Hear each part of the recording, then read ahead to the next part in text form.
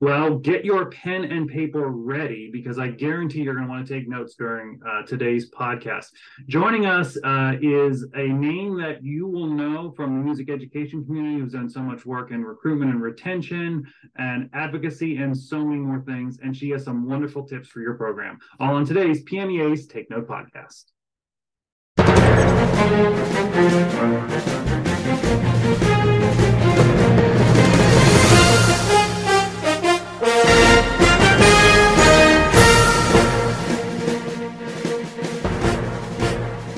Well, hello, everyone, and welcome to this edition of PMEA's Take Note podcast. I'm Mark Despadagas. Thank you for joining us. We have a wonderful show for you today. About a month or so ago, I was at a Bands of America event in Indianapolis and got to see a wonderful friend of mine. And we just started talking. And all of these things just kept coming up. And I said, oh, you have to be on the podcast. This conversation should have been happening on the podcast. So that's what we are doing here today. I'm delighted to welcome in Marcia Neel. And if you've been in the music education space, you know Marcia, you know Marcia's work. If I started reading her resume, we would be here for the length of the podcast. But President of Music Education Consultants, Senior Director of Education for Yamaha Corporation of America, was a music educator. I guess kind of always is a music educator, yeah. but worked in the public schools. Was a NAFME division president as well. So talks the talk, walks the walk. And I'm so delighted to have her here. Marcia, thanks for being with us. Thank you, Mark. I really appreciate the invitation. It's good to be here. Yeah. So like I said, I just want to let's just continue this conversation that we had as we were in Lucas Oil Stadium about a month or so ago, just kind of about all things music ed, because you're out there, you get to travel and see what's happening across the country. So I'm curious for kind of the state of music education. You know, what's the vibe? What are you seeing out there here in the fall of 2020? Well, it's kind of interesting. There are so many facets to music education that we could go off into. However, the big discussion right now, of course, is the crisis with a teacher shortage. So that is one thing, but I'll get to that in a minute. I just wanted to say that, you know, after going through this pandemic and all, I almost hate to bring it up, but, you know, just to kind of get us off of that, I have never been so impressed with the numbers of performing ensembles that I have seen through the MFA competitions that have been going on this past fall. You know, you think we are going to come back a little bit slowly and kind of get into this, but a vast majority of performing ensembles, and I've heard, I'd bet 400 bands, marching bands over the past month and a half, and they are phenomenal. They have come back roaring. I mean, some of the very best performances I've ever seen. And it's almost as if it's like a vengeance. Like, we're going to show you we are back. And certainly right now is a time for everybody to say, hey, take your time, roll back in. If you need to rebuild, take your time to do that. You do not need to be doing grade 6 literature, 5, 4, 3, do whatever works for you at this time. However, I think there was just such zest about being back, making music with your friends and having those experiences of the whole is better than the sum of its parts. I totally believe this. But I know that the big other issue hanging out there is what about the fact that we've lost so many educators? And that is of a great concern to me and to many of us who are people in the profession who are looking at it from the 30,000 foot view. What's going to happen to replace teachers who have left? And it's not just music. It's across all of the subject areas in public school. And it may even exist at university. I'm not quite sure, but definitely in our public school sector. I have a philosophy about music making and teaching. And that is that, you know, music education is really all about what's best for kids. And my philosophy is that if we're teaching music making and the joy of music making, that's really where it is. And whether it's a band or choir or orchestra or guitar or mariachi or a modern band or percussion ensemble or any other I don't care what kind of music making it is. It's all about the music making and the joy of it that it brings to all of us when we do it. That's what creates joy in everyday life. That's what keeps my blood pressure down when I'm trying to take my blood pressure and I listen to an Andre Previn jazz recording or something like this. It just makes me happy. And my life is so fulfilled because music is in it. And if we can do for kids what music does for us, well, what else can we do? I mean, that's really, I think, the end all and be all, that we create in kids the opportunity to have happy lives down the road because they had this experience of music making. So I guess I have to take it from there. And I really would wish for all educators to not take their job quite so seriously, where it's all about, I've got to get a superior rating, or I mean, I know that's important to you. And I know kids like to compete and be the best, but let's do it knowing that it's the hardest work we'll ever do. That's the most fun we'll ever have. Right. We're going to come back to that point a little bit later, but I want to kind of talk about, let's like process wise here. Right. Okay. So we talk about the teacher shortage. We talk about then engaging kids. Even before the pandemic, you have done a lot of work in the area of recruitment and retention. Yes. And some of the work you've done and the work with the Music Achievement Council, which if you're not familiar with that, check that out because it's just incredible resources there. But recruiting and retention seems to also be one of those topics that are pretty high up on the list of concerns for music educators. So again, you've worked in that space a good bit. What are some tips and thoughts you would have for folks now? Because we're in the fall, but kind of aren't you always recruiting? Yes, 24/7, Right. 12 months a year, you sleep it. I mean, in fact, I think a lot of students will become involved in programs simply because they see this happy person and that happy face and all of that. And they like, I want to be around somebody like that. And so I think that personality that you develop as a teacher is something that should be seen by young people as early as possible. So, for example, if I am a middle school band director and I am bringing students in from the elementary school for the first time, and even if you're teaching upper elementary and bringing students in, from the primary grades, it's really important for us to reach out to the kids as young as possible. I mean, start doing programs at the elementary school, no matter what level you teach, when they're in kindergarten, first grade, second grade. And you have to show an excited group of kids having a lot of fun and making it fun. For example, one recommendation I would make is that if you're going to go to the elementary school and do a program, an assembly, which of course schools really appreciate, a free assembly, you come for the kids and bring them all in. And what you would do is bring in your ensemble and you conduct away. And then during the program, you might turn around to all these young people and say, who would like to conduct the band? Well, how many hands do you think are going to go up? Right. Every single one, right? So you choose one. Okay. So this kid comes down. You have to choose a piece for them to conduct that's going to, if they start up like this, that's where it starts, right? So the kids have to be able to go. But even if the kids are bouncing around and just acting crazy and having a great time until it's over, the song is completed, every single young person in that auditorium or in that gymnasium is going to want to be that kid at that moment. And that's how we start. And so then as they progress and the next year comes, they'll go, oh, I remember, I want to be that kid. So if you can get to the point where the students see how much fun it could be, that's one example.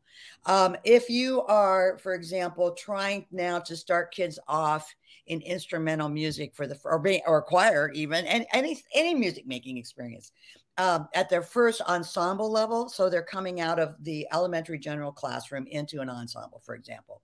One of the tricks that we have used in our school district is to take the example that athletes use when athletes sign with a college team, how they bring, mom and dad in together and there's a table and they put on the cap and they sign to go play football for XYZ University. They make it a big deal. So that's what we did. And we decided that we would take that model with our elementary teachers, actually working with the students who are at the beginning or maybe even intermediate level program at the next level. And so there's a little so like a little news program. And now we're going to have the students from XYZ elementary school who are going to be featured coming into their new program at the middle school. And so now you have a young man coming in with his, say, clarinet, and he hands off his clarinet to this new player and says, welcome to the program, the music program, the band program at XYZ Mozart Middle School. We're so glad you're here. Just sign here. And the student signs here. Then the young person gives them a t-shirt or some other kind of thing with the name of that school on it.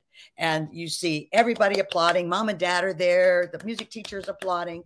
And there's all of this folly-roll about the student just signing to be in the program at the next level. So what this also does, and it's something that it's a proponent of something that I think is very important, and that is peer-to-peer recruitment and retention, in fact, also.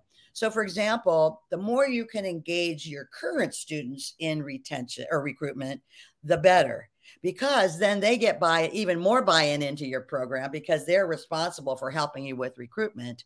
But also, the young people coming into the program want to be like the older kids. I mean, I can remember when I was in junior high, I wanted to be like a senior high kid. When I was in elementary, I wanted to be like a middle school student.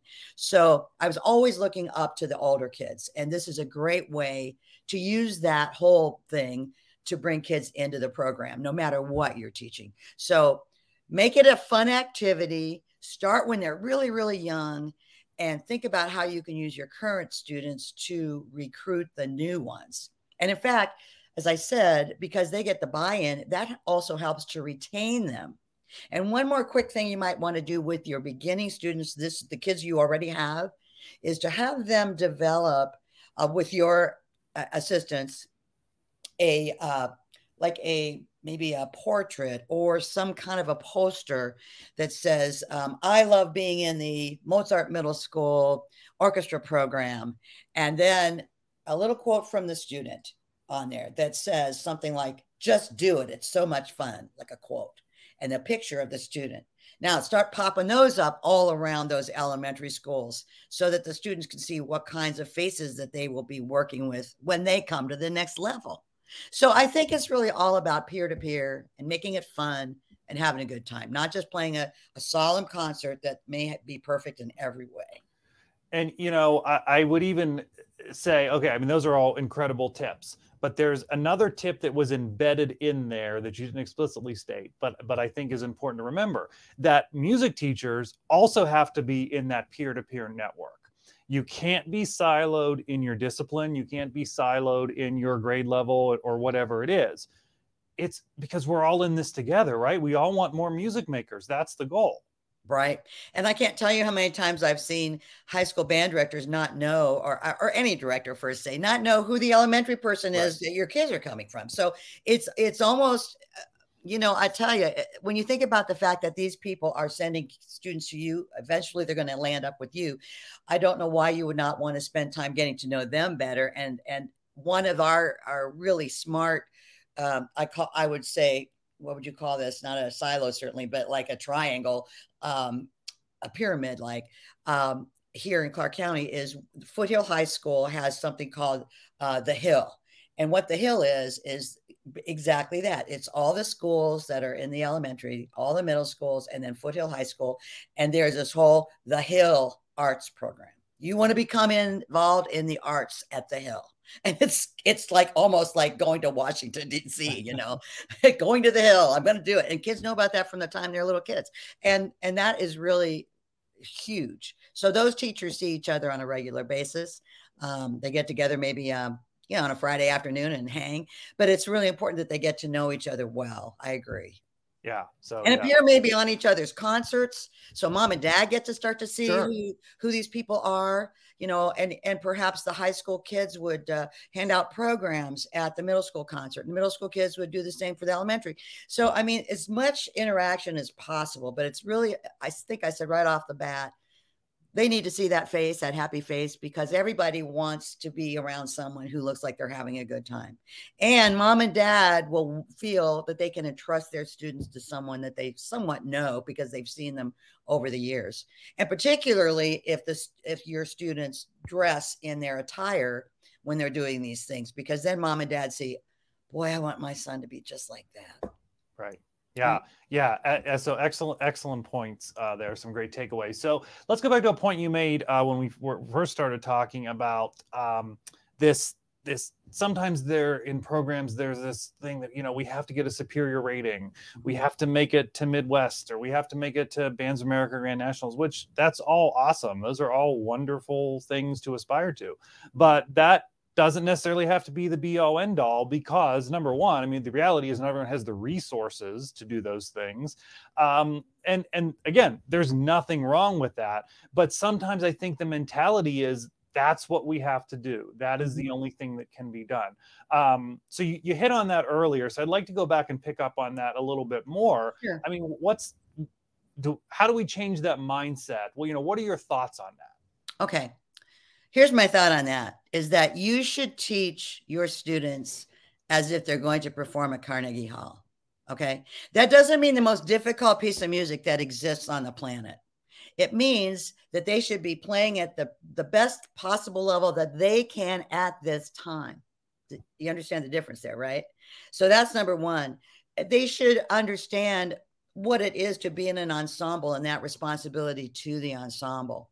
Because if you're playing at a really good level, and the students are performing well, and they're performing the piece artistically, with crescendos and decrescendos and lots of passion, they're eventually going to go from one level to the next level, to the next level, to the next level. But the worst thing that we can do for kids is to put something in front of them that they can't achieve because they simply don't have the skills yet. And so we have to teach them at their skill level and edge that up, push it up a little bit at a time, and not be frustrated if you have a year that maybe it's not moving as quickly as it did the year before. I mean, sometimes that's going to happen. There are going to be days that are going to be much more difficult than other days. But so long as we are teaching like our hair's on fire, as somebody has said in the past, then that's what it's all about. I mean, the students need to be playing at the best possible top level that they can at this point. And we have to remember that it really is important that we teach skills. I mean, think about the fact that, the music itself is kind of like, maybe the pot that we use to teach life skills. But in addition to life skills, music skills, fundamentals, good tone, breath support, blend, balance, all those musical skills, we should teach that at the highest level, but at a specific, advancement level, not kicking off the top thing. And might I say that younger teachers, this is one of the most frustrating things they have to deal with, because they have just gotten out of college. Many of them are younger teachers, and they've just finished playing collegiate level material, Blessed Are They, or something like this. And of course, they want to go out and teach high school and do exactly what they did in college. Right. Or they came through programs where they maybe played at a very, very high level. And so they are assuming that that their teaching job is going to be the same thing, but it's not. Typically, beginning educators walk into situations where a lot of program building needs to happen.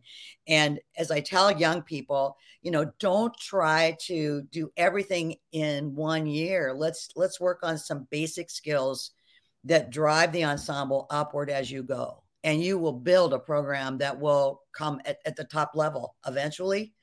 But let's not push it to the point where the kids are unhappy because they can't do it. It's beyond their skill level. So we must be aware of that.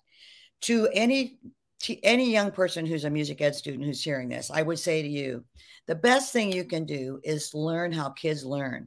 So work on your pedagogy.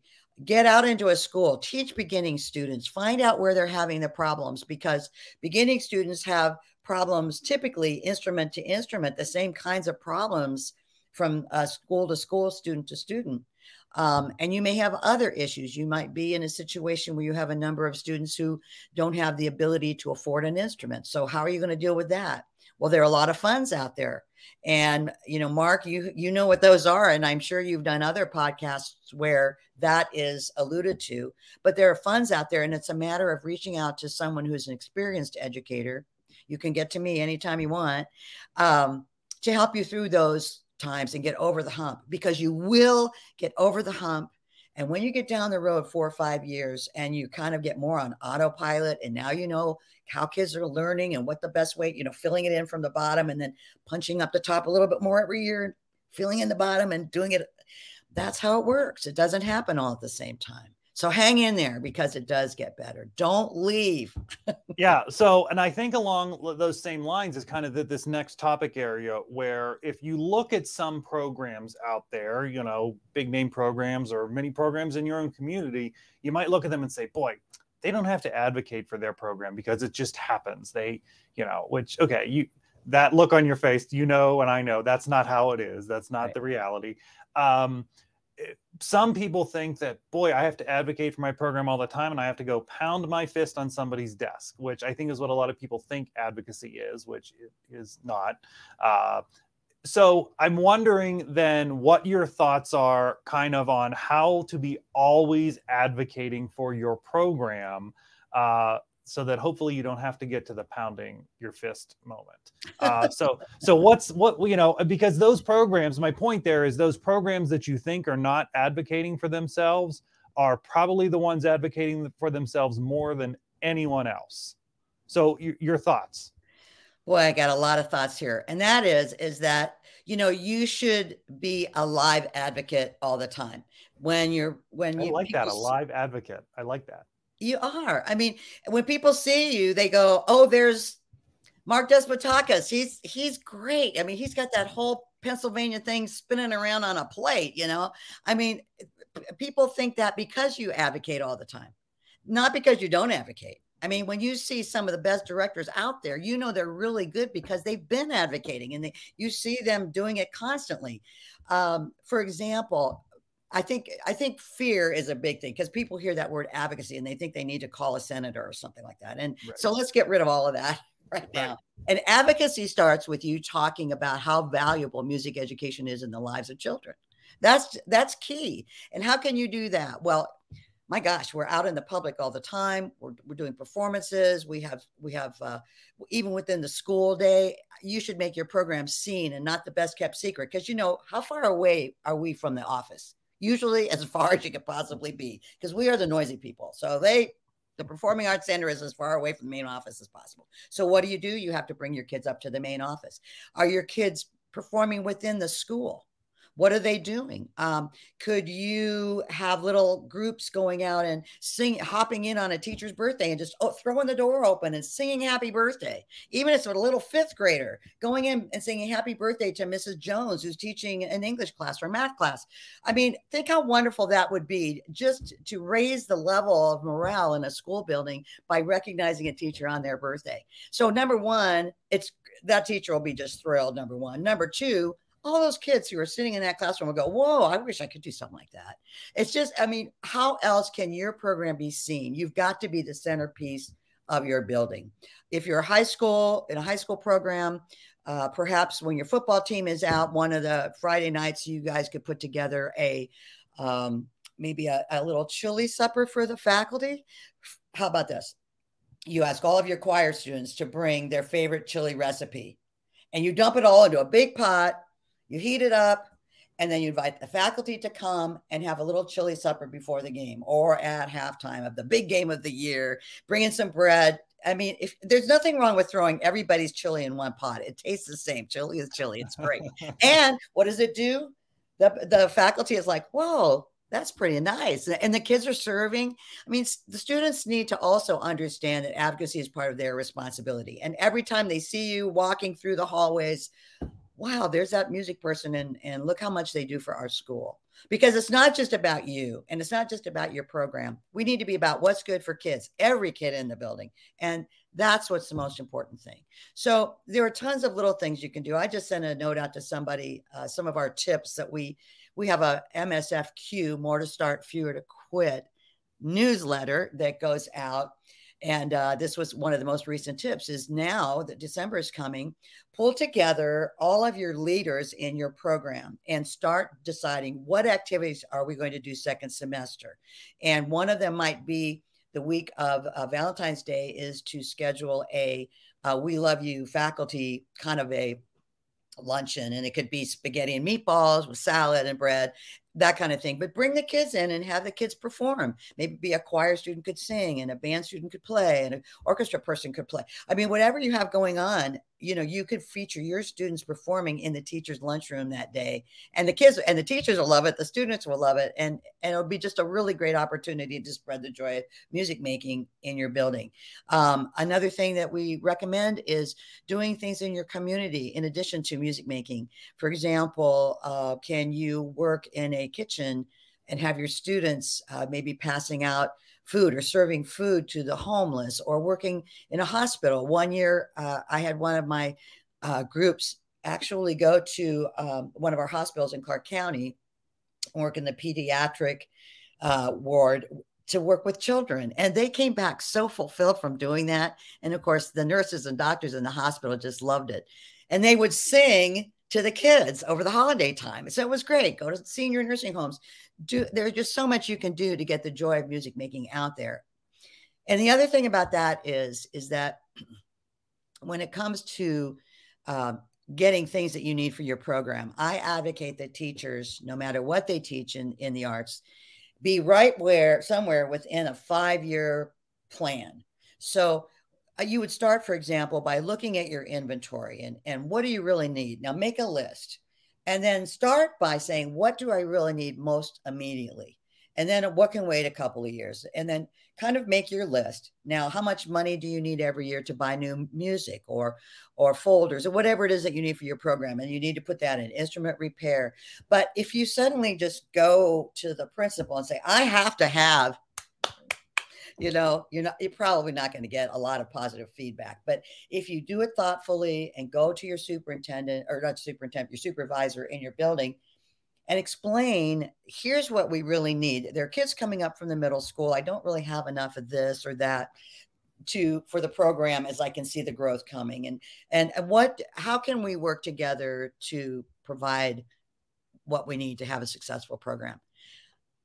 Boy, I'll tell you, as I was an administrator for 15 years, and when somebody came to me and asked me that kind of a question, as opposed to demand, I need this, or I can't be teaching, it's a whole different setting, and you can find ways to make things work. So I just say advocate every single day by talking about your program. If you're smiling, walking through your hallways, you are advocating for your program. You are the advocate for the program. It's silent advocacy, but boy, it screams volumes. And, you know, just some of the buzzwords that we have used at the national level over the past few years is relentlessly positive. So that just plays into it. If you're always staying positive, that about your program and talking about it, that's going to show people how wonderful it is. Yeah, we can't be nags, because, you know, naggy people, right. You don't want your principal taking a left turn when he sees you coming up the hall. Exactly. Right. Well, Marcia, I have to tell you, I just wish you had some energy and some ideas to help people. I mean, really, you're incredible. I always thinking, I wonder if you ever sleep, because it's just, I mean, you just have all these wonderful ideas, and you've put so many of them into practice, and you are so wonderful and willing to share that information with other people. So a quick Google search of Marcia we'll find some of her information and ways to contact her as well. And so can I just also make another plug here? And that is that, you know, I'm always asked to make some comments to all of the parents who come to the Band of America events, you know, and I always tell them this. I always say, and I will share this with educators too, it's really, really important that we learn to say thank you, and that we say thank you to remember that if we have a great program, we have a program because it takes a village to have that program. It's not just you, it's not just kids,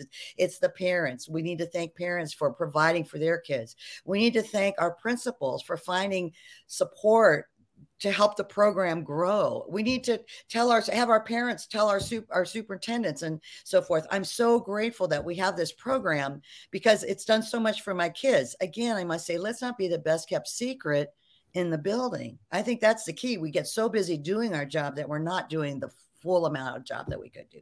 So, you know, I know that we're passionate about what we're doing, but let's remember to have fun, and let's remember to tell everybody else about the good that we're doing.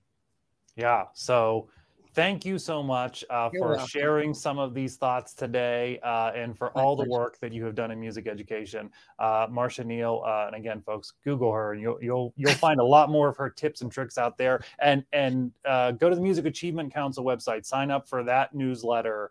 And there's always recruiting retention tips. I mean, Oh, again, tons. Yeah. I don't think the woman sleeps. She writes columns for magazines. You've seen, yeah. So anyway, but Marcia, again, thanks for being with us. And to all of you, thank you for joining us on PMEA's Take Note podcast. We will see you next time. And thanks to our sponsor, the Grove City College Department of Music.